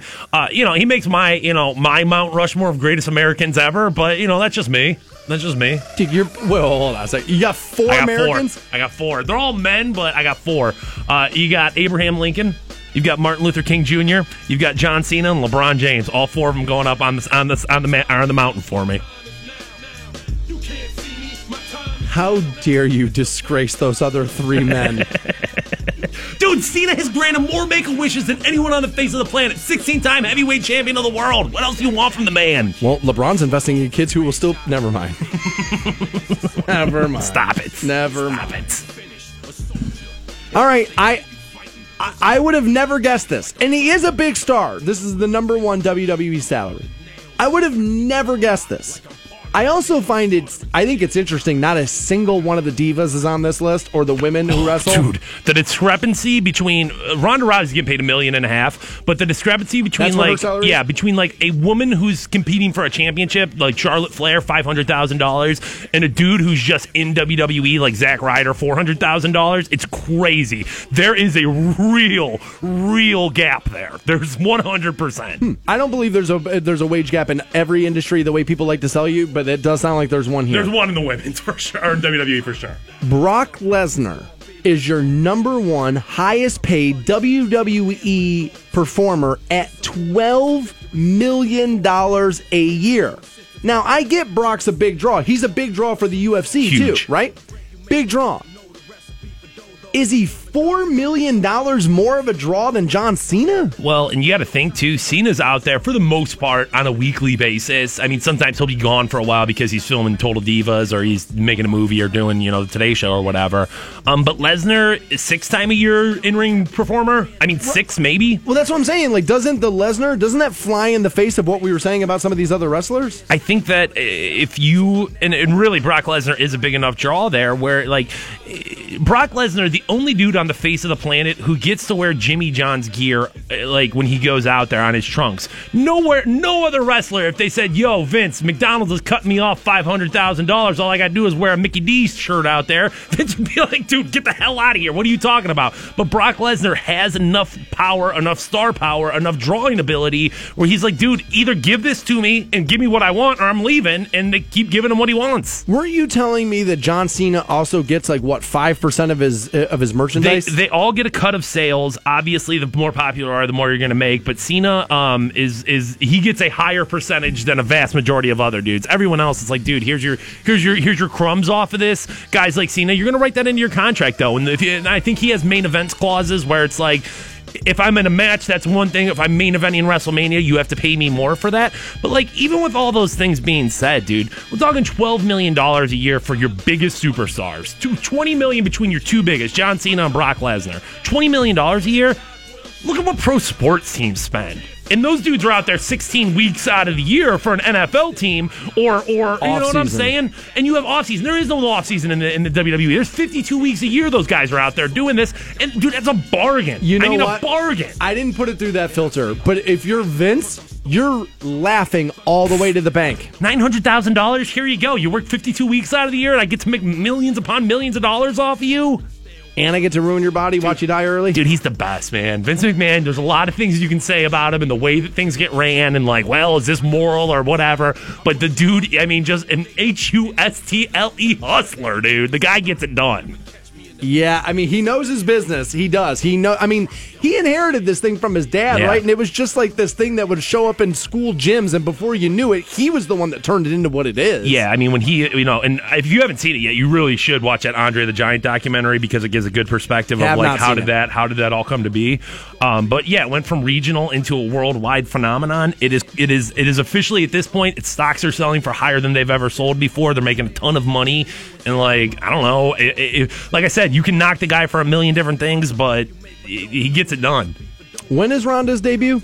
She had her WrestleMania debut in a tag team match, but her first match, like a one-on-one, is going to be at Money in the Bank, and I think that's 2 weeks from Sunday or 3 weeks from Sunday. I would have thought they would have just paid her $5 million a year out of the gate. I think it was like 2 or 1.5 or 2 or something like that. I didn't know the numbers, and if you're only paying John Cena $8.5 million, why the hell are you going to give Ronda $5 million? I mean, look at upper tier NBA guys, and I mean we'll take LeBron out of the equation, but Tristan Thompson's $100 million man over 5 years. Those guys are making $20 million a year, $25 million a year. Kevin Love probably making $25 million a year, and it's like, dude, Brock Lesnar for 12? That's a bargain, man. All right, now that we depressed you about money, here's your shot at $1,000. Your shot at $1,000. Now, text the keyword cash to 200-200. You'll get a text confirming entry plus iHeartRadio info. Standard data and message rates apply. That's cash to 200-200. Rock 106.9. Yo, Rock 106.9. Welcome back to the Stansbury Show. We're on Rock 106.9. We're online for you at WRQK.com. A little earlier this hour, we were talking about, actually it was late last hour, we were talking about how there's going to be a spin-off for Star Wars. Lando Calrissian movie's coming out. And I said, with Solo coming out a week from tomorrow, you got to tip your hat to the Avengers. It just doesn't feel like a Star Wars movie's coming out. Like, the anticipation just feels dampened somehow. Even as Star Wars, huge franchise, and Han Solo, obviously a huge character of that franchise, and the real passion that exists within Star Wars fans, it's just not going to catch what the Avengers did. I mean, was that $1 billion in 2 weeks? The crazy numbers that it's not doing that. It's almost impossible for it to. It would have to be a great movie, I think, to catch those numbers. I do, however, have a friendly bet with a listener of ours via Twitter he thinks that Deadpool 2 does bigger numbers than Solo. No. I think Solo will be the second highest grossing movie behind the Avengers. I think once it comes out and that it'll start to, the anticipation will be there again. But like, even when Rogue One, even The Last Jedi, like it felt like everywhere you turned, it was like Star Wars characters were on water bottles, they were on fruit at the store, and it just doesn't feel like that with Solo. So I could be wrong. Maybe Deadpool's going to kill it. I don't see it. I think you got a 40-year history with Star Wars, and Deadpool's been hot for a year and a half. And it was a comic nobody read. I mean, let's be honest. I mean, the Avengers, those characters were more widely acceptable. If it weren't for Ryan Reynolds, that Deadpool movie would have flopped. Now, I know he's in the second, so that's going to help it. That movie would have flopped without Ryan Reynolds. Deadpool worldwide box office, the first one, just over $750 million. Worldwide box office of The Last Jedi, just over $1 billion, so about $250 million more, which is not as much as I would have thought. Right. I mean, over, but 1.2 billion. So, I would have thought there would have been more separation in those two things. So maybe he's right. Maybe he is right. Maybe that will happen. Interesting. We have this here. And you hear this a lot. Adopt, don't shop. Right? Okay. And I don't know who's right, because my whole thing is, dude, the animals are alive. Right? So it's still an animal that's alive, and I would like to see it in somebody's home. Yeah, I think the counter to that is, if you stopped buying from breeders, they would stop breeding the dogs. Right. And I'm sure there's an argument in there. I just don't know ultimately who's right. At the end of the day, I want a dog. Somebody's got a dog. I'm getting a dog, right? But a Stark County woman has made a list of what they're saying again now for Humane Society of the United States list of 100 problem puppy mills and dog sellers. This I'm getting from Cleveland19.com. Suzanne Fitzgerald is the owner, they say here, of Whiskers, Wings, and Wild Things that's in Canton, Ohio. Back in 2016, the Ohio Department of Agriculture confirms her commercial breeder license revoked for performing veterinary procedures without a veterinary license. Wow, yeah, that's not good. That's bad. You don't want to be doing that. That's bad. Now, 19 News obtained a undercover video from the Humane Society of the United States where Suzanne Fitzgerald is seen earlier this month talking about the dogs she breeds and what's available for purchase. She says in the video that she has puppies under 8 weeks of age that aren't ready for sale yet, but older puppies are currently available at her store. She's accused of being a high-volume breeder with dogs producing 9 litters with at least 60 puppies a year. Now, I don't know what's excessive for dogs and breeding. I just don't know. I'm dog ignorant this way. I guess they've received multiple complaints about her, but during recent inspection and spot checks, there hasn't been any evidence of high-volume breeding, which I guess that's good for her. But according to the Humane Society of the United States, their undercover buyer purchased a puppy from her old-fashioned pet shop for $800. The puppy came with inadequate medical records. There was no mention of who the administering veterinarian was. Most of the medical records have had several blank entries, which that's not good, right? I mean, the paperwork should be... You should fill out the paperwork properly. Apparently, the dog is continuously vomiting and has diarrhea, so something's wrong with the dog, they're saying. They spoke with, Cleveland 19 did, with Susan Fitzgerald at the kennel. She told them she spoke with the vet and the dog checked out completely normal. But according to their doctor, Dr. Gonzalez, it's not true. Says there was no conversation. According to the Ohio Department of Agriculture, Fitzgerald pulled the dogs from her store, Whiskers, Wings, and Wild Things, last week and started selling the pups from her home kennel, which is here in Canton, Ohio. Now, the ODA says that's fine, but somehow she needs to be able to come and show licensed pet shop under these new guidelines. That legislation passed last year, but it went into effect May 14th of this year, so 3 days ago. This stuff angers people. Like, this is one of those things, like I said, I don't know who's right. You know what I mean? But, like, I have friends who work for the Humane Society, and they're always on me when they hear me talk about getting a dog. They're like, dude, whatever you do, adopt a dog. And I will admit that some of the arguments they give me, it does sound like that's what I probably should do. But I don't feel so strongly about it that I got to demonize somebody else for where they got a dog. I mean, sometimes aren't you just at the end of the day, you just want a dog in your house and you want your daughter or your son to have the dog they want? I was going to say, is it really so wrong to want a specific dog for specific traits? Like, I understand, like, hey, you could go save this dog that's, about to die in the pound, but it's like, no, I want a small dog that looks like this, that acts like this. I know that seems like, oh my God, but what about the dog in the pound? And it's like, well, I don't want that dog in the pound. My ex Kim and I got one of those beagle pug mixes, a puggle, when we were together. And I was doing afternoons then, and we got it at some like a pet store is where we got it. And it cost a ton of money. That dog cost me like $1,100. Something crazy. And I went on the air and I told people that's what we did. And that back then it wasn't social media, it was email. And dude, my email was filled with people saying awful things to me. And I was just like, my girlfriend wanted a dog. Right. I didn't know. Dog, I don't know what to do. She wanted that dog. What do I do? I'm sure, like I said, I'm sure the response was, "We'll just go get one from the pound." And it's like, well, I don't necessarily want some old dog from the pound. And I know people are ready to kill me for saying that. Yeah, I want a dog with 2 eyes. I know people are furious over that. To me, this really boils down to most other things I think about animals, where it's like, I don't want animals to needlessly suffer. I don't. But at the end of the day, I'm top of the food chain, and thumbs, bitch. Yeah, thumbs. I mean, that's really what it boils down to. That's the way it goes. More Stansbury Show next on Rock 106.9. Dan Stansbury and his boy wonder Matt Fantone. At last, 2 heroes. The Stansbury Show. Rock 106.9. Rock 106.9. Welcome back to the Stansbury Show on Rock 106.9. You may hear about this in the next few minutes if you haven't already. It is official. They're saying a league source will make it official a little later this afternoon. Your Cleveland Browns will be featured on HBO's Hard Knocks. I wish I had HBO still, to be honest with you. Dude, don't cut the cord. It sucks. Dude, I mean, the money's good. Saving the money has been great. And if I could get my boss to move just a little bit, I would get cable again. But I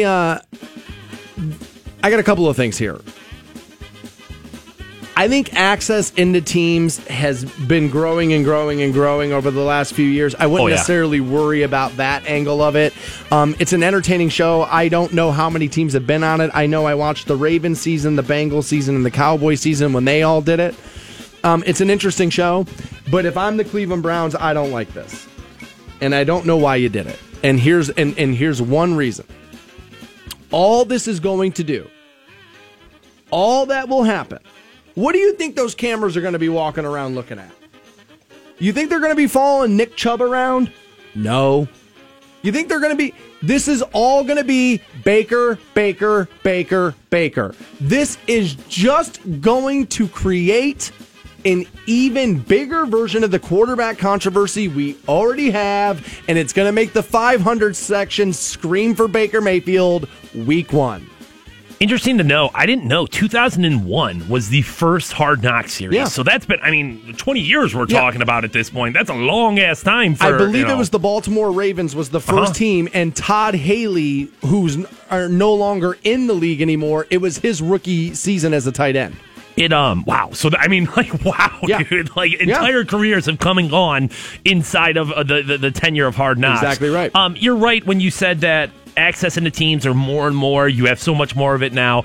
People are like, well, there's going to be cameras all over the locker room, and it's like, well, there's cameras all over the locker room anyway. If you don't think that the Browns, there's not a camera literally, you know what I'm saying? And I'm not even saying cameras in the ceiling. I'm saying literally there's cameras filming these guys everywhere that they do. Well, not only that, but players walk around now videotaping themselves with their cell phone. So what's the difference? I agree with you that there will be a little bit of fan, dude, the minute a Cleveland Browns fan sees Baker Mayfield in practice throw a dime on the numbers, dude, I'm telling you, they're going to start screaming for this kid. And much like DeShone Kizer, we're going to scream for the Rook, and we're going to play the Rook before we should. This is another great example or an opportunity, I guess, for Baker Mayfield to really prove that he is different than what we thought he was. That is true. It'll be interesting to see how he acts around these cameras. That's It'll true. be interesting to see how this affects his sense of who I am and what my opportunity and my role is here. I hope this all turns out well for the Browns. I'm not panicking of like, oh my gosh, it's going to bring the whole team down. I don't think that. There's definitely potential for issues. Like, there's definitely potential for like Baker Mayfield gets a big head and thinks that, well, HBO's following me now, and I can see it. I feel better about this with Baker Mayfield than I would have with Johnny Manziel. Oh, God, yes, dude. God, yes. I don't worry about Baker Mayfield.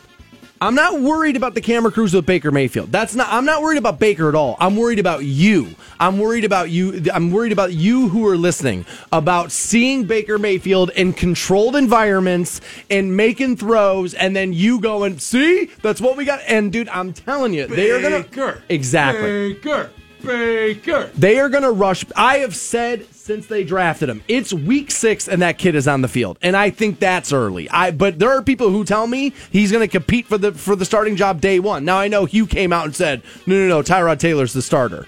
Which, by the way, naming a starter before you've been to camp, unless you have a return starter like Roethlisberger, Matt Stafford, Brady, if you have an established quarterback, then yeah, you don't even have to name your starter. Everybody knows who it is. Naming a starter before you've been to camp, I think is crazy. But again, you're going with a guy who's played in the league a few years, Tyrod Taylor versus Baker Mayfield. All Hard Knocks will do is going to escalate the quarterback controversy in this town, and I don't understand why the Browns would welcome that in. Also, does the rest of the league, their fans, find it interesting to watch a team that went 0-16 practice? The only reason I say yes is because this is the opportunity for the turnaround. You know what I'm saying? People love a rock bottom bounce back, and the Browns have the opportunity to do that. But, dude, if I live out in Arizona, am I sitting there every Tuesday watching night this? waiting at 9 o'clock for HBO to fire up Hard Knocks? Hell no, I'm not. No. Hell no, I'm not. Now, I should say this on the air because I said it on Twitter this morning. And as we're talking about the Browns, let me do this. Okay, here we go. Our good buddy, Dustin, swears the Browns are going to have a road playoff game this year. Now, it should be pointed out, he swore to me it was going to happen last year. Too. Okay. You can follow our buddy Dustin on Twitter at DKUHN1980. But he's been on me about the roadie. The roadie. We're having a roadie. The roadie's going to happen. The roadie. So here's what I've said on Twitter this morning, and I am going to say it over the air, and I want people to hold me to my word. I try to be a man of my word. If your Cleveland Browns make a road play, I can't even say it. If they make a road playoff game, I, Daniel John Stansberry, will be buying tickets for myself, Matt Fantone, and our buddy Dustin. I will buy the tickets to said game. I will buy the hotel for us and the beers at the stadium, all on your boy right here. All three of us at the roadie. Bro, you might as well say, and you're going to give us all $1 million, and you're going to give it, you know what I mean? Like that? No, we don't have to worry about this because it's not going to happen. I'm being told that the Browns didn't want this show. They have no choice in the matter. The NFL can just tell you. I guess they could, right? I do not know. I do not know what the procedure is. Charles is tweeting that and telling me that the Browns didn't have a choice in that. I didn't know that. Now, when you say the Browns, are we talking about like Hugh Jackson said, hey, I don't want this distraction, but Jimmy Haslam's like, well, dude, I don't care what you want. This is exposure. I guess that could have been it. We'll talk to Mark Munch Bishop, Munch on Sports, tomorrow at 7 o'clock about all of this. Yeah. Also, look ahead at Game 3 Eastern Conference Finals. Munch is on loan to us from Fox Sports 1350, where you can hear him every afternoon at 3, also everywhere on the free iHeartRadio app. Again, tomorrow, 9 o'clock. Canton Police Officer Lamar Sharp will be in the studio 9 a.m. He'll join us tomorrow as well. Aside from that, we're done. Teresa will get you hooked up with $1,000 1010 this morning. You guys have a great afternoon. See you. The Stansberry Show, Canton's Rock Station, Rock 106.9.